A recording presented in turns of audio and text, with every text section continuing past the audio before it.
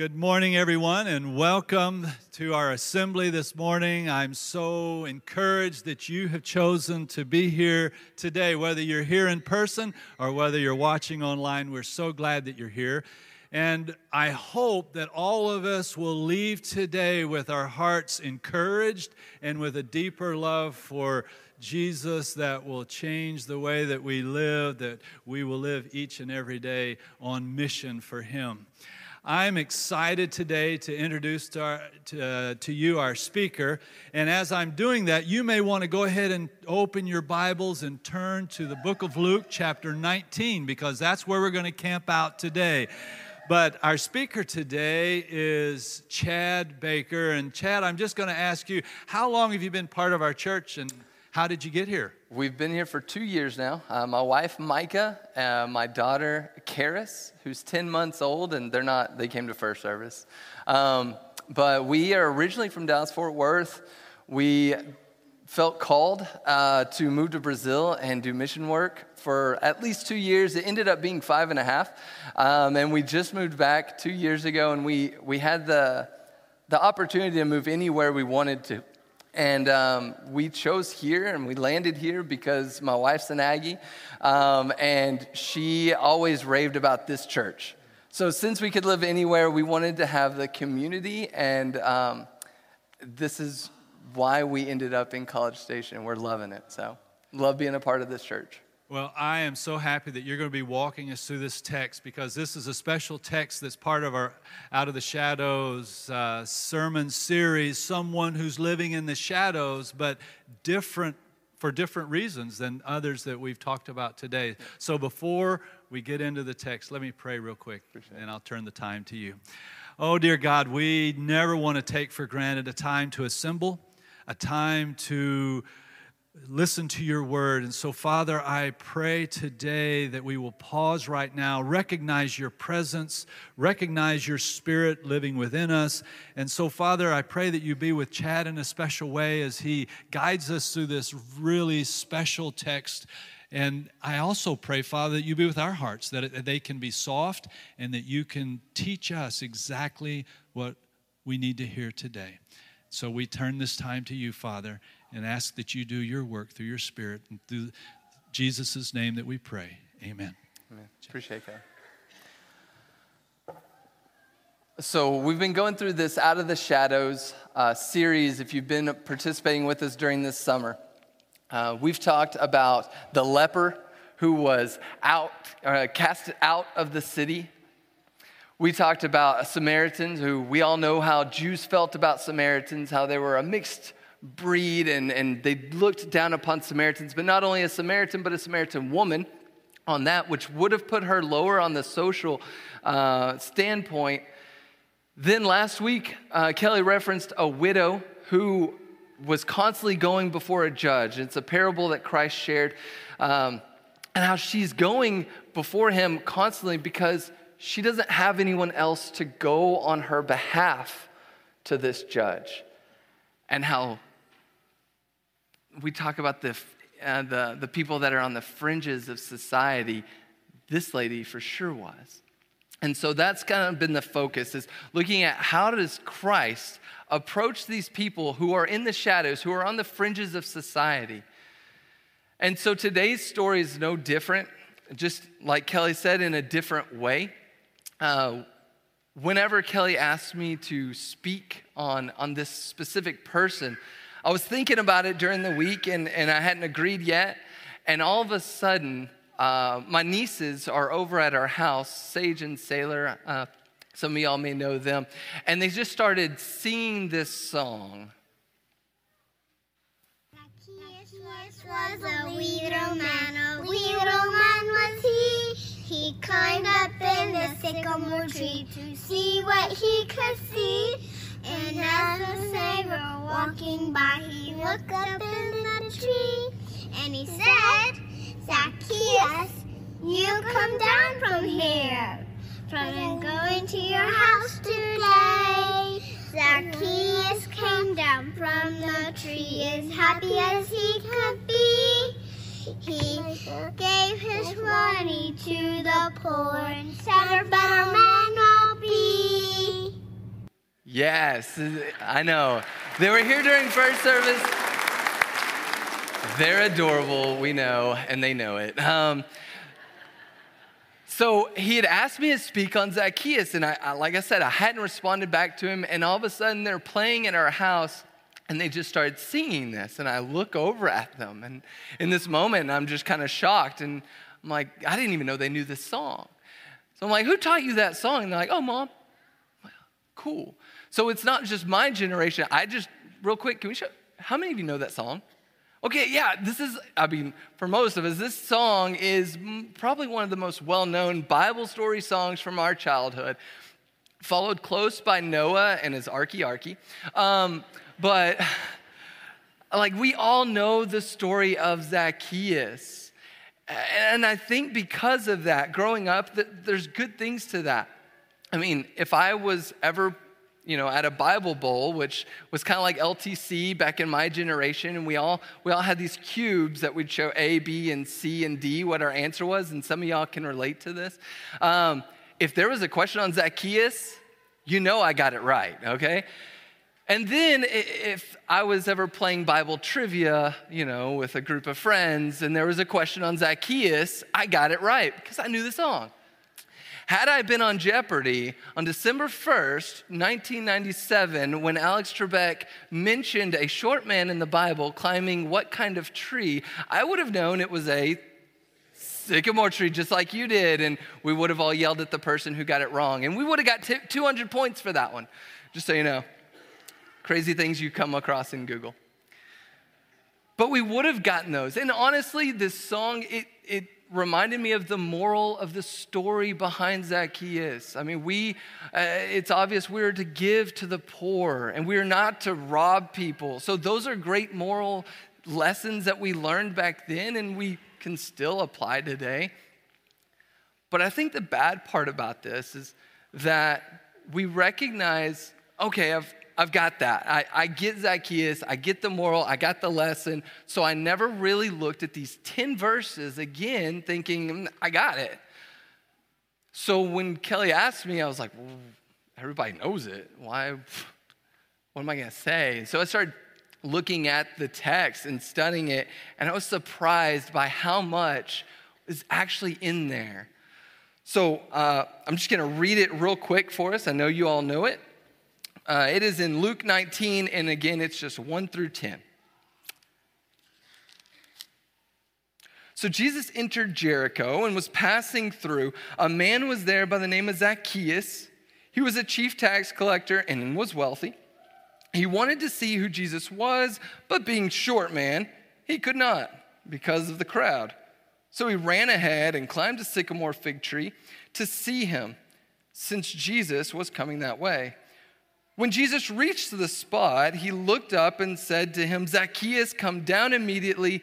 I must stay at your house today. So he came down at once and welcomed him gladly. All the people saw this and began to mutter, he has gone to be the guest of a sinner? But Jesus stood up and said to the Lord, look, Lord, Zacchaeus stood up and said to the Lord, look, Lord, here and now I give half of my possessions to the poor, and if I have cheated anybody out of anything, I will pay back 4 times the amount. Jesus said to him, Today, salvation has come to this house, because this man too is the son of Abraham. And for the Son of Man came to seek and to save the lost. And again, I know you just heard that, and you're like, yeah.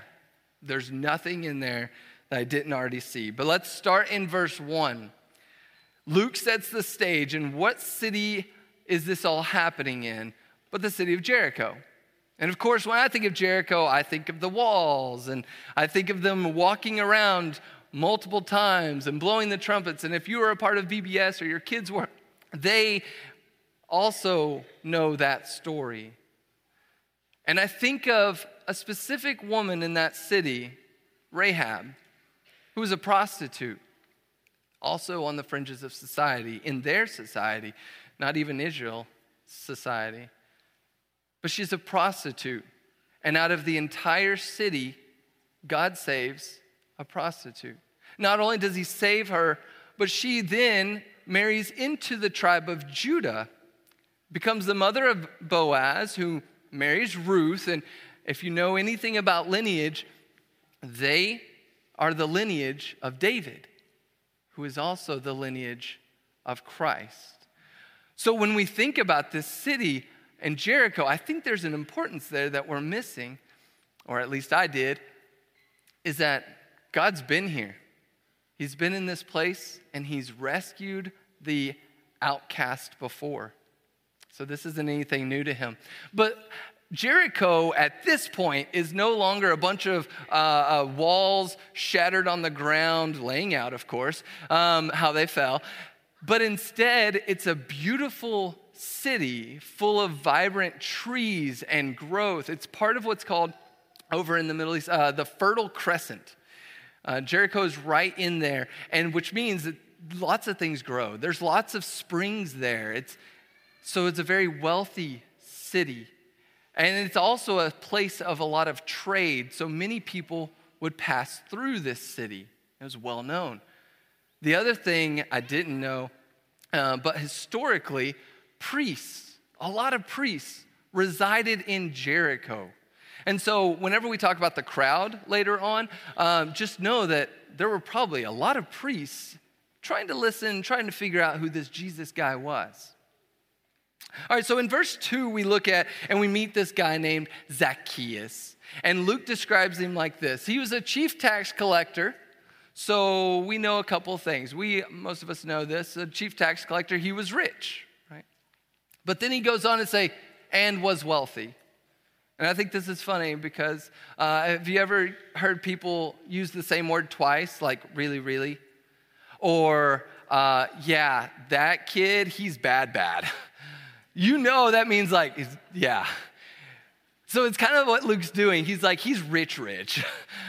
And so when I picture Zacchaeus, I don't think rich, I think rich. But he was a tax collector. And we know that tax collectors were hated. But what I didn't know is that tax collectors, by the Israelites, tax collectors, because of all their thieving and robbery and crudeness, they were considered unclean. So Zacchaeus wouldn't have been able to walk in and worship in the temples. He wouldn't be able to go and just fellowship with other Israelites. There were a lot of things that he couldn't do because he was unclean. So Kelly's been sharing this honor and shame spectrum. And most people that are on the fringes of society, they're disenfranchised. They're the poor. They're usually in that shame section. But of course, when I think of Zacchaeus being the rich, I immediately put him up in the honor. I mean, he had power. He was very prominent in society.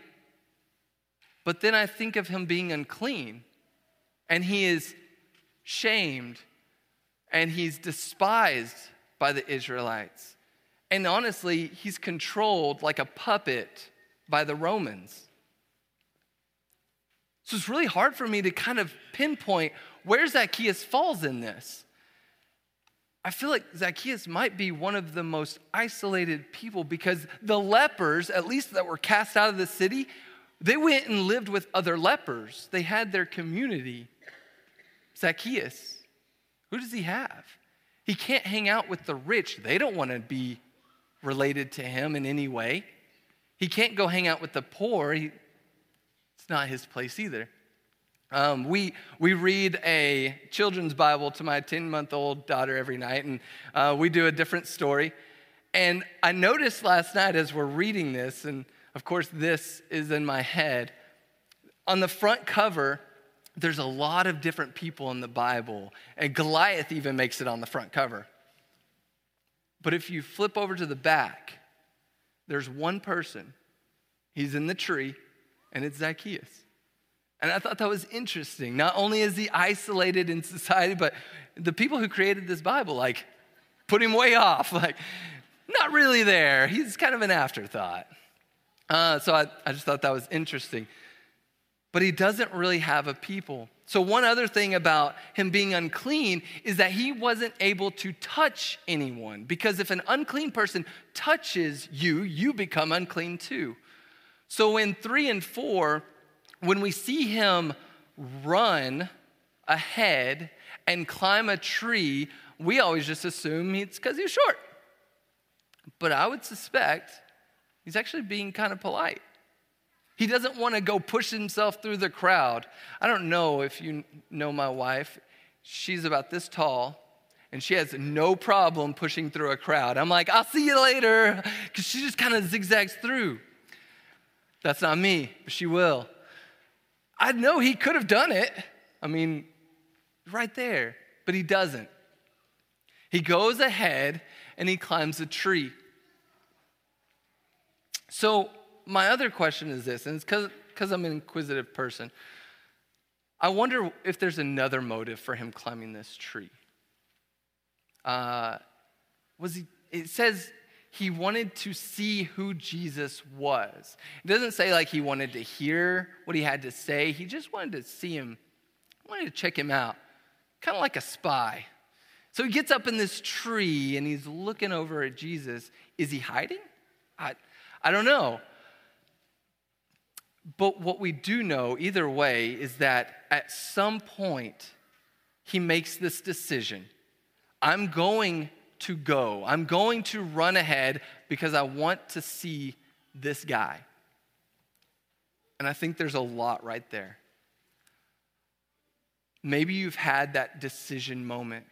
And I want you just to think back to what your decision moment was. Because if you look at Zacchaeus, the rest of his life is completely changed.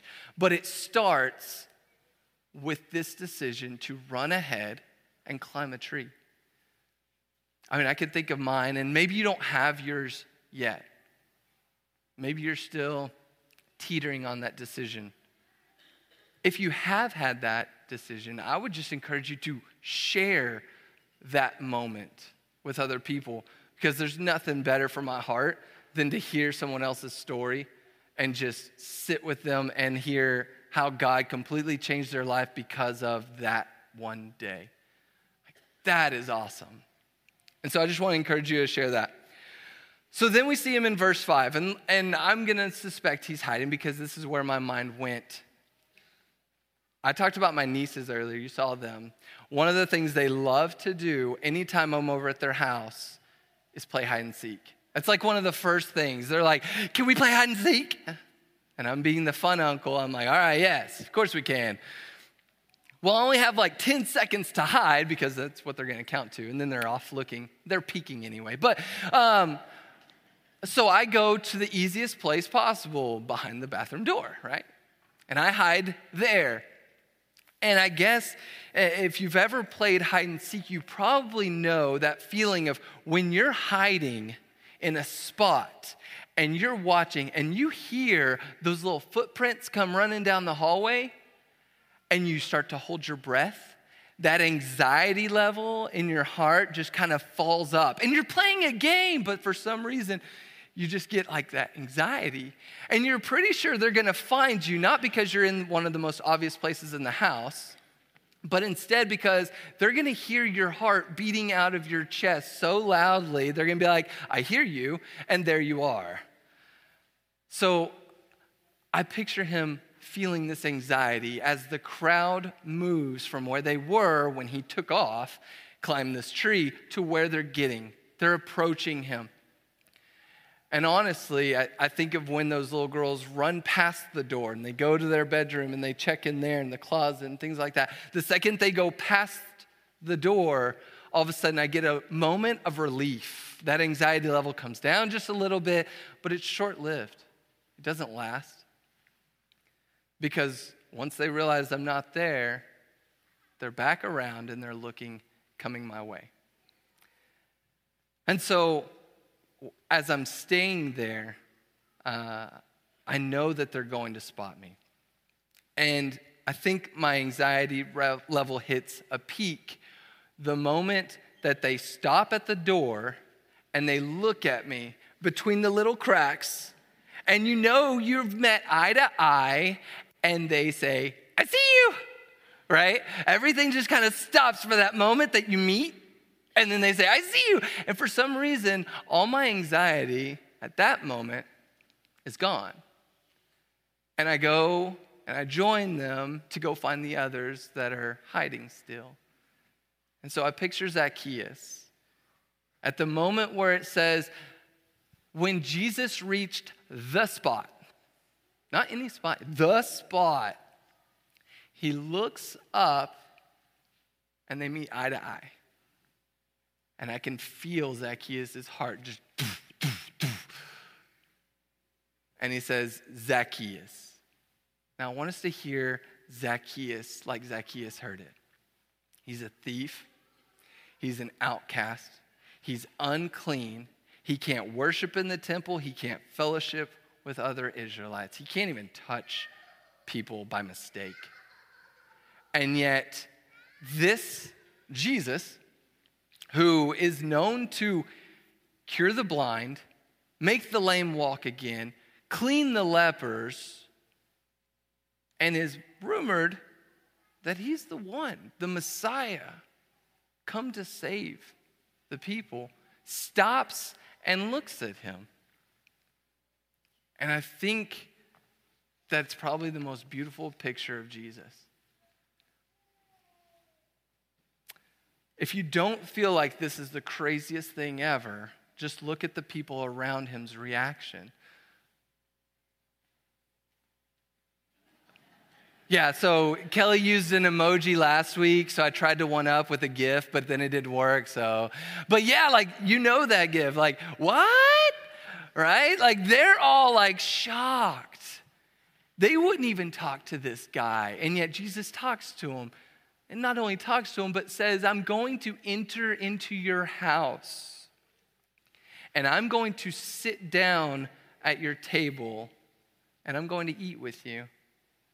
And they have to be shocked. And I'm picturing the priests in this town as well, as they walk along with the crowd, and they hear this. Their reaction had to be the same. Just mouths open, trying to figure it out. The other thing I feel about this text is that it hits too close to home. Just this one verse, because I relate really well to this. When good things happen to other people around me, and I see God blessing other people, and I look at myself, because we all have this in us, and I wonder, why not me? I feel like I relate way too much with the crowd. So because this is like something that I think it could be a very personal thing, I'm not going to open up in this now, but what I did is I put these questions in time for you to talk about this during your small group time. So if you're a part of a small group and you work through those lessons every week, you're going to hit on this, and I want you to open it up. If you're not a part of a small group, I'm not a minister here, like I'm not on staff, but I want you to know like how important small groups has been in my life, and I want to encourage you that after this worship time's over, head up to the Welcome Center, find somebody and ask them, how do I get to be a part of a small group? Because that's where life happens.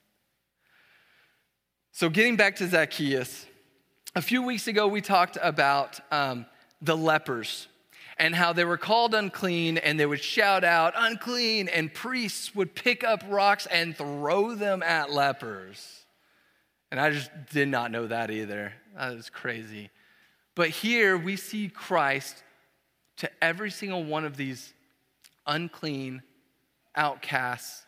He's throwing out lifelines. In fact, he walks up to Zacchaeus and literally like hands him a lifeline to get out of that rat race he's running, to climb down that social ladder that he did so good at climbing up. He worked so hard to not just become a tax collector, but a chief tax collector and the rich. And he does so, the text says, gladly. I think this is actually my new lesson from Zacchaeus. for me because I didn't really associate with the rich giving to the poor. Like, I give to the poor, but I know I'm not rich. So that didn't really associate with me. I'm not taking anyone's money, so that didn't really hit home. But this does. To step away from trying to climb that social ladder, to step away from trying to run that rat race where I don't see people as God's children. There's a book entitled, and I didn't even know it was a book until I looked up this quote. I thought it was just a quote, but it says, "Love people and use things because the opposite never works." So love people and use things because the opposite never works. I feel like that's the lesson. Start looking at people with love, with a passion for their salvation. That's what Christ does with Zacchaeus. And Zacchaeus, he's already been at the top. He knows that there's nothing there. And if you don't think like, yeah, that's really where he goes, look at verse 8. He basically gives it all up. Now we see Zacchaeus stood up and said, I'm going to give half of my money to the poor. So now he's not rich, he's just rich. And then we think, okay, well then he pays back. He says, if I have cheated anybody, still questioning if he's cheated people, but he knows. If I have cheated anyone out of anything, I will pay back 4 times the amount. And I still think, well, he ended up being rich. But I don't think so. Now that I've looked at this, I mean, if I'm a Roman and I see my chief tax collector who's supposed to be bringing us money start throwing out his own money like it's nothing, like he doesn't care about money anymore, like he cares about people, am I going to let that guy keep that position? No. He probably lost that job, and honestly, he probably didn't care for it after that anyway, because he had found something much, much greater than that. So Christ calls him to climb down that social ladder, to quit the rat race. And ultimately, I wonder, what does that look like for me? And I think it looks like Micah 6:8, which is a verse we have on our walls. It's a verse that's constantly in my heart, but living it out on a day-to-day basis is quitting the rat race. It says to act justly or to seek justice, to love mercy, and to walk humbly with our God. It's not climbing anything. To seek justice, to look out for the disenfranchised, look out for those who don't have what I even have. Instead of looking at the people who have what I don't have, I'm looking the other way. To seek justice, watch out for them. To love mercy, and to walk humbly with our God. So I've been at the table. I've met Jesus. I know him. And this is what he's calling me to do. That's what I get from Zacchaeus. If you're not there yet, if you're here, you're up in the tree hiding and you're just kind of saying, who is Jesus? I think there's something in here for you too. And I don't want us to miss it because I think it's probably the whole sum, because the gospel is all about who Jesus is and why he's here, right? That's what Luke wants to eventually lay out for everyone. So maybe you've never met him, or maybe you're kind of questioning him, because I've been there too. I've sat in a pew and I've been like, I don't know.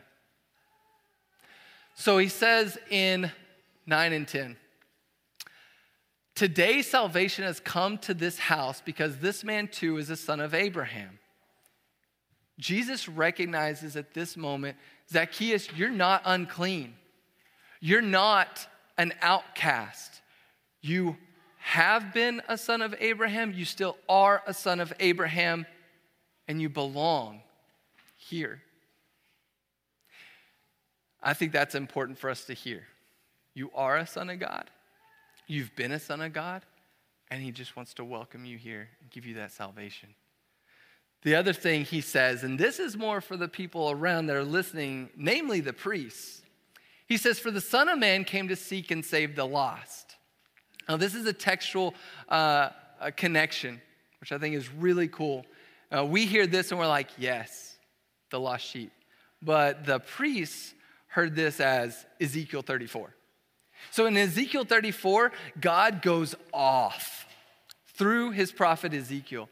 He's tired of the leadership that is taking Israel astray. He's tired of leaders who just let the sheep roam on the pastures and don't guide them. He's tired of watching his sheep go astray and then get mauled by wild animals. And it's all in there in Ezekiel 34. And what he says is, I'm so tired that I'm coming and I'm going to take it from you. Because if you're not going to take care of my sheep, I will do it. I gave them to you to look after, but it's time for me to come back. So when Jesus says, for the Son of Man, he's referencing Daniel 6, and the Son of Man is used for the Messiah, and come to seek and to save the lost. I'm here now. Your time is up. And you can either climb down your social ladder that you put yourself on, and you can join me in seeking and saving these lost, or I'm going to do it by myself because I care about my sheep. I love them. They are mine, and that's who we are. We're the sheep. He doesn't blame the sheep for going astray. He blames the leadership, and then he calls the sheep back. Let us not forget who our Savior is this week, how he's called us back, how he loves us, how he wants us to be walking by his side. So I used to think this text was one lesson for very few people to see. Now I realize that this is a few lessons for all of us to see the one. If you are seeking something more, if you're up in the tree, on the sidelines, waiting for your moment, I want you to take that today. Don't let another day go by. In the Welcome Center, there's always elders. Kelly's in there, other ministers who are waiting to hear. And I think it's that decision. If you haven't made that decision yet, take it. Today could be that day for you where everything from now on is totally changed. Zacchaeus did it. I think it worked out pretty good for him. So as we stand and sing.